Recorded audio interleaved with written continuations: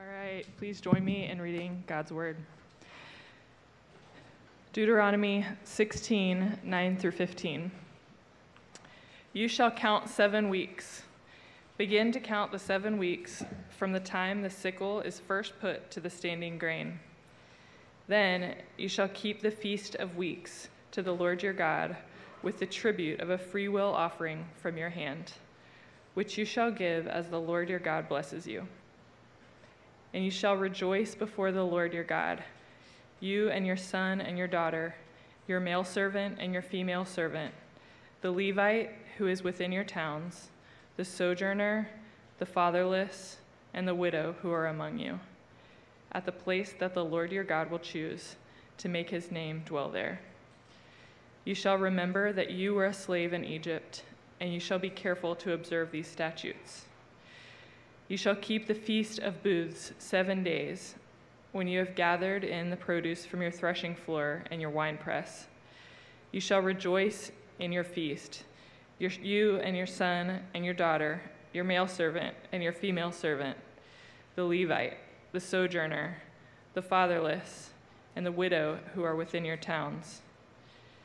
For 7 days you shall keep the feast to the Lord your God at the place the Lord will choose, because the Lord your God will bless you in all your produce and in all the work of your hands, so that you will be altogether joyful.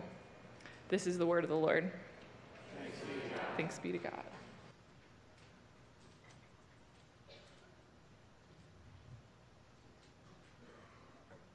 Let us pray. Gracious God, we pray that you would meet us in this place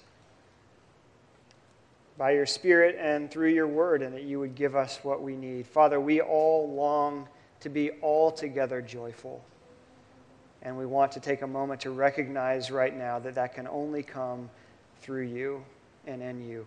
So would you be with us? Would you fill us? Would you change us? Would you send us to be your joyful people, welcoming and inviting others to come into the party? We pray it in Jesus' name. Amen. Feels like a celebration, doesn't it, on a Baptism Sunday? And it is a celebration. I love Baptism Sundays. Our family tries to remember to celebrate our baptism birthdays, not just our biological birthdays, but baptism birthdays, because baptism is something worth celebrating. A few weeks ago, we had a membership Sunday, and following the membership Sunday, we had a potluck. And it was pretty low-key on one hand. We just brought the tables in and moved the chairs around, and people brought food, and we had some barbecue. People hung around and had an amazing time. I had so many people come up to me afterwards saying, "We should do these more often." I said, "Are you volunteering to run them?" But it's great to celebrate. It's wonderful to throw parties. In this sermon, I'm going to be using those terms interchangeably, celebration and partying. It's wonderful to be filled with joy. It's wonderful to have fun. And the question before us is, are those experiences abstractions from the normal Christian life, or are they the centerpiece of a Christian life? Is celebration, is partying part of what it means, a central part of what it means to be God's people and to live in his kingdom? Another way to ask the question as we're thinking about our sermon series in Deuteronomy is God's call to his people to put down roots in relationship with him and then bear fruit for the nations. Does that involve celebration and partying? Or is partying just something that Israel does from time to time for no particular reason? One other way to ask the question is this: are we here at Grace and Peace Austin the kind of congregation of which it is said, now those people know how to have fun? Are we the kind of congregation that our neighbors would look in at what we're doing and say, I want to party with them? They seem like fun people. Here's our outline if you're a note taker. Point 1, should they be asking that question? Should they say that of us? Why should they say that of us? And then thirdly, what would it take for them to say that of us? Should our neighbors say of us, boy, they know how to have fun? Why might they say that about us? And what would it take in our life together for them to begin more and more to say that? So the first point, do God's people party? And should we? Now, I'll admit that I'm biased when it comes to this question, and maybe you are too, because I would like that to be true. Wouldn't you like that to be true? That being baptized into the family of Jesus is being baptized into a group of people who really know how to have fun together and to celebrate. The kind of people that throw the best parties. That's my family heritage on my mom's side. My grandfather is infamous for a desire to have fun and make sure everybody around him has fun as well. There's a story that's told of one of my uncles when he was 10 years old or so, broke both arms at the same time, which I think is probably a hard thing to do. He managed to break both arms at the same time because he was slip and sliding on top of a tractor trailer. And so he just slip and slid right off the front of a tractor trailer, 12 feet up in the air. Why? Because it was fun, right? His father, my grandfather, was a builder when I was growing up, and he built houses not because he particularly loved to build houses, but he built houses because he built them for people who could not in any other way find a home to live in. He had all sorts of finance finagling that he could do with them. He built houses on the cheap. He made it work so that people who couldn't get into a home could get into a home. Because it was the right thing to do? Maybe. But what he would say was because that's a fun way to build houses, to be able to bless people. So my heritage is such that we like to have fun, not despite the fact that we're followers of Jesus, but because we're followers of Jesus. Right? My uncle, who was helping give me some discerning advice as I was considering whether or not to move here and to be pastor at Grace and Peace, asked one question when I was telling him about the church. Is this the kind of place and are these the kind of people that you can enjoy Jesus with? That was it. Is this the kind of place? Are these the kind of people that you can enjoy Jesus with? Is that just a family thing or is that a God thing? Does being rooted in relationship with God and bearing fruit for the nations look like a party? Well, what does Deuteronomy 16 have to say about it? Look at verse 9 with me again. You shall count 7 weeks, begin to count the 7 weeks from the time that the sickle is first put to the standing grain, and then you shall keep the feast of weeks to the Lord your God, and you shall rejoice. You shall keep the feast of weeks, and you shall rejoice. Then further on in verse 13, Moses continues. Remember, these are God's people who have been wandering in the wilderness. They're now standing at the banks of the Jordan, about to come into the land, trying to figure out what it looks like to be God's people there. Moses is explaining to them what that rhythm of life is going to be. And he says, again, you shall keep the feast of booths, also known as the Feast of Tabernacles, 7 days, and you shall rejoice. So 3 quick things to notice. 1, this has to do with feasting. And believe me, they knew how to feast. The Feast of Tabernacles particularly, everybody would road trip to Jerusalem from wherever you were in the land. You would set up shop and you would begin to sacrifice. In other words, you would have food going for 7 days.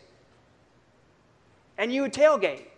Everybody set up their tents all around the fields of Jerusalem, and you would just party together, recognizing the good things that God would do for you. They knew how to feast. Feasting was a regular rhythm for Israel.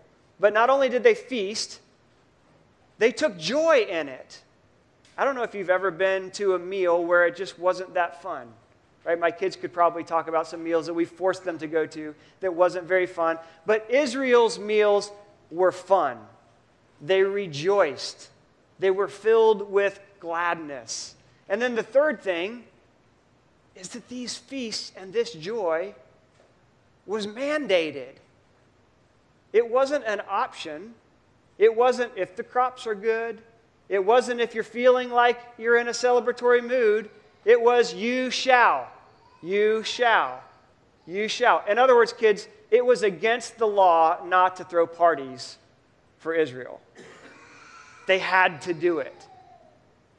And so maybe we could say, well, that was God's people back then, right? They lived in the land, they were an ancient culture. That was God talking to those old-timey people. But what about us? Well, look at Jesus, right? Jesus came. Do you remember Jesus' first miracle? What was his first miracle? The first sign that Jesus did. Yeah, he took an awesome party and he made it even more awesome, right? And he turned the water into wine so that the party could continue. Jesus loved to tell stories. He told them all the time. One of his favorite topics for stories was, parties. He told a story about the prodigal son. Do you remember that one? The son goes off. He comes to his senses. He realizes that he's better off in his dad's home. He comes back, and what does his dad do? Throws an epic party for him. Jesus tells a parable about the kingdom of heaven, what it's going to be like when God finally and fully is reigning. And do you know what the theme of that story is? It's a party. God's like a wealthy man who throws the best party, and he invites everybody from near and far to come in and to enjoy it. Jesus, when his critics would come and pick on him, they would say things like, hey, you know this guy Jesus, he eats a little too much, and he drinks a little bit too much, and he does it with the wrong sorts of people. In other words, Jesus had a bit of a reputation for being a partier. And so it shouldn't surprise us that when the Apostle Paul writes letters to churches who are seeking to be Jesus' followers, 40 times Paul commands these churches to rejoice.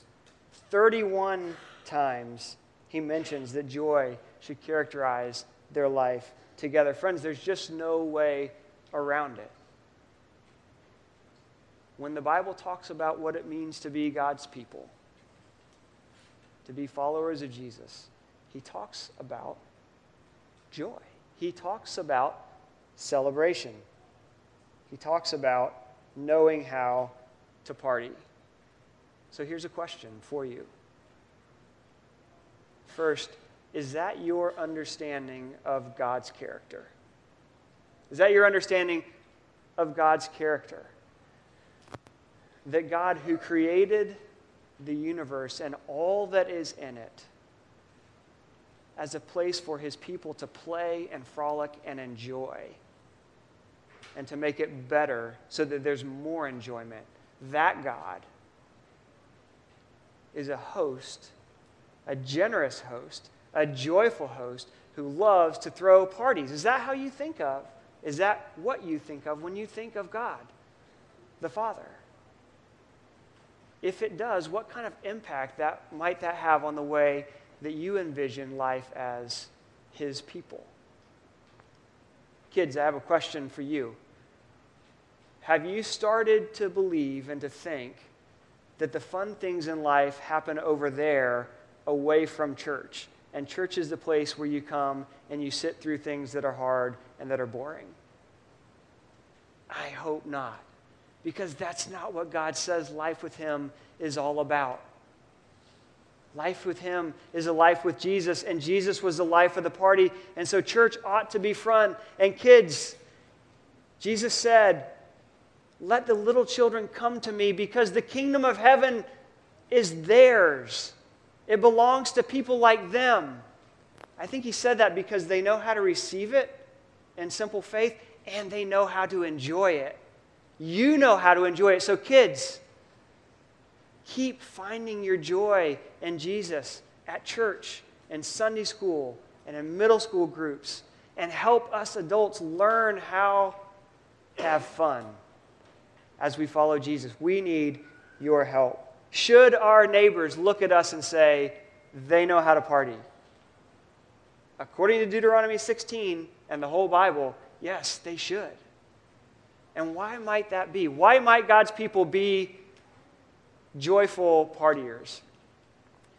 Deuteronomy 16 says, in part because God has been so generous to us in the past, and celebration is just one way to remember him and thank him. That's partly what these feasts are about.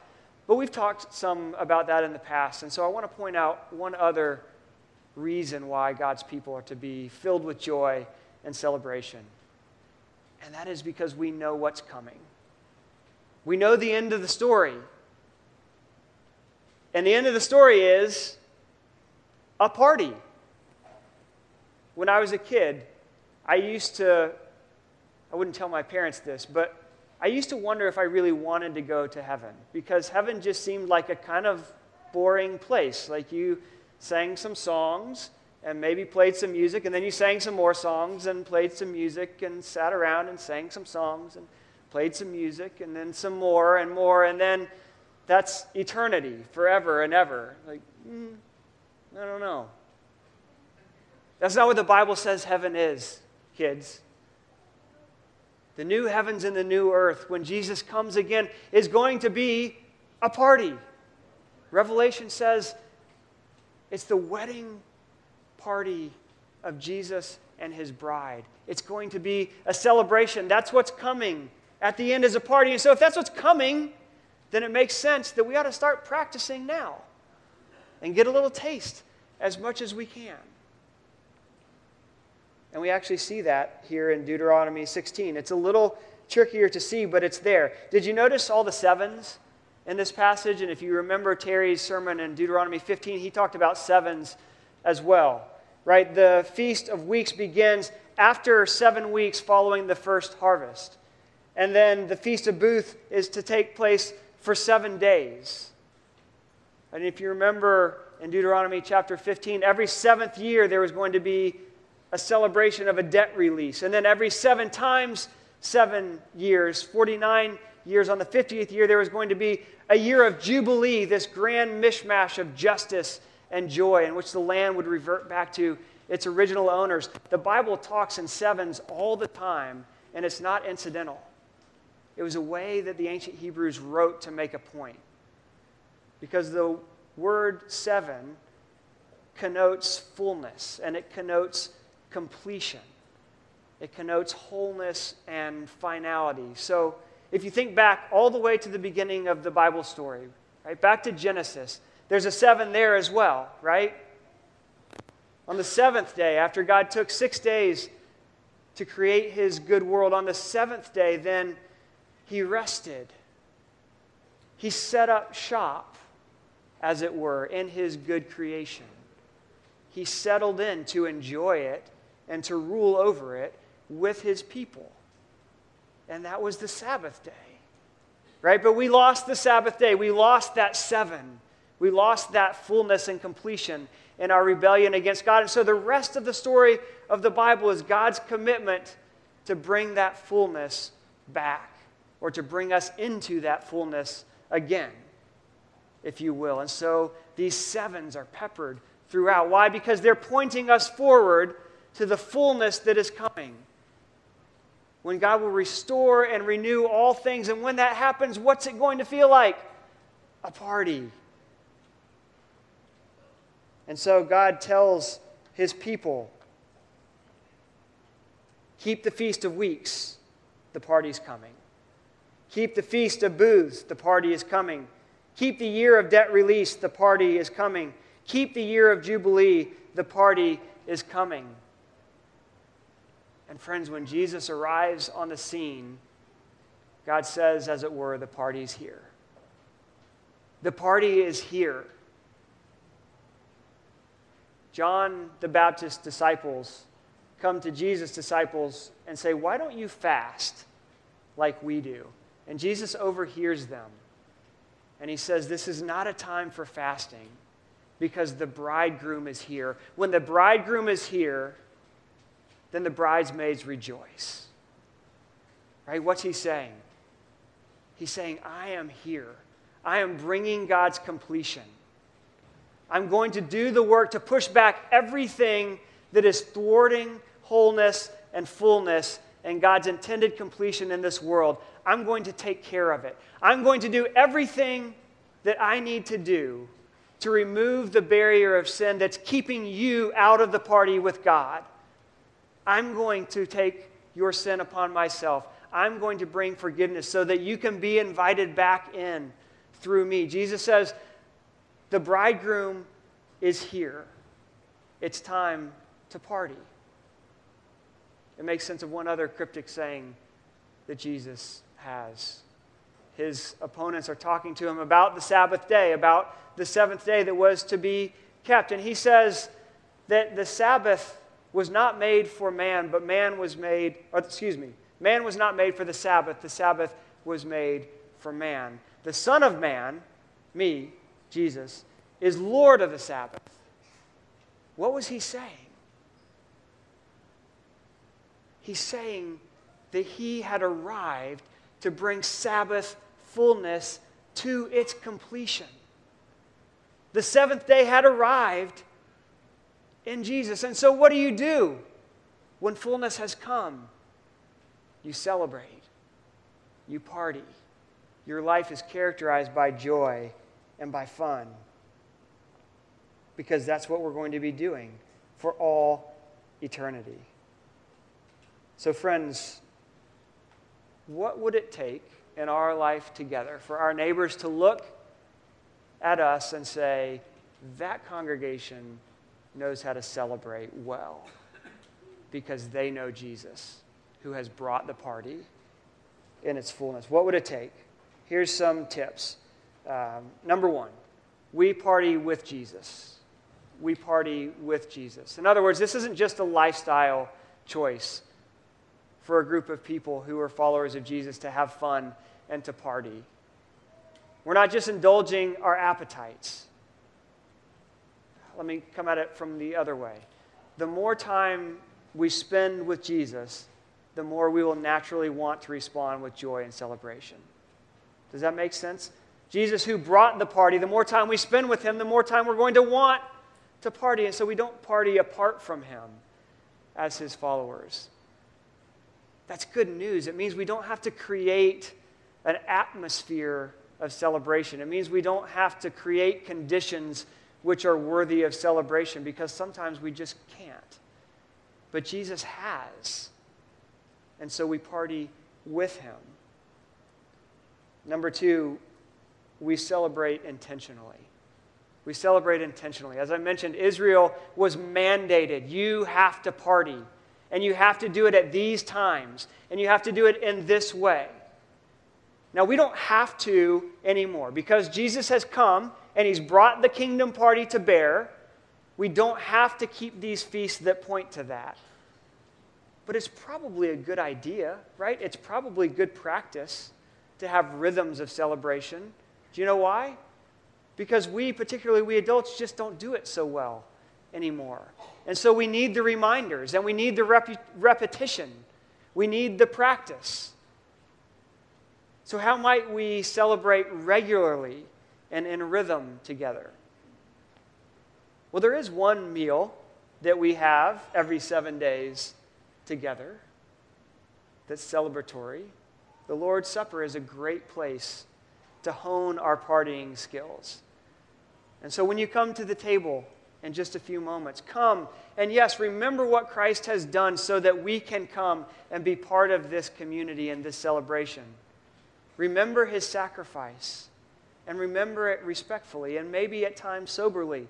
But when we come to the table, also remember that this is a taste of the party to come. And so friends, as you take communion week after week after week, train yourself to do it in a celebratory way. Find ways to enjoy the table. Enjoy your neighbor as you're coming down and waiting to take the bread and the wine. Sing full-heartedly as you celebrate. It's just one of the rhythms that we're given. Middle schoolers, it's just once a month right now. We hope to up the rhythm. But go to the middle school gathering. I went to pick up my kid after the middle school group last month, and everybody was in the gym at Brentwood Bible, and it was so fun. I was like, yeah, this is what church is supposed to be like. We need to do more of this. Keep up those rhythms. I'm happy to talk about how we can do potlucks more regularly. Come see me and volunteer. We'll make it work. Right? What could you do with your family? I was talking to a friend who mentioned that he wants to have a once-a-month curry night where he just cooks a huge pot of curry, opens his front door, and lets whoever wants to come in, come in. Friends, how might we celebrate regularly in a way that our neighbors might notice. Here's one other specific that we could think about as we close tonight. Celebrate generously. Celebrate generously. Did you notice that Israel's feasts weren't just for the wealthy? They weren't just for the well-connected. In fact, God commanded them to feast and rejoice and to make sure to include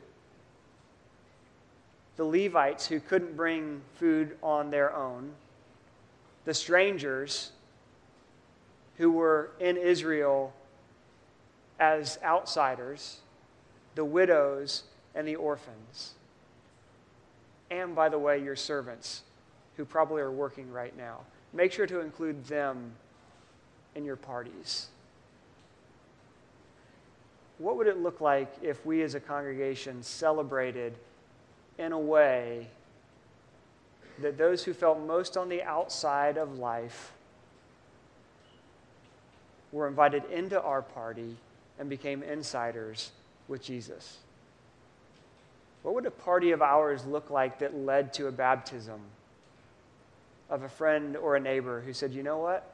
I want to be part of this partying family because Jesus is here. Friends, let's continue to ask that question to one another as we worship week after week. And let's pray and come to the table and have a little bit of taste of that party right now. Would you join me? Jesus, thanks that you love to party. Teach us to do it well with you. We'll give you the glory. We pray it in your name. Amen.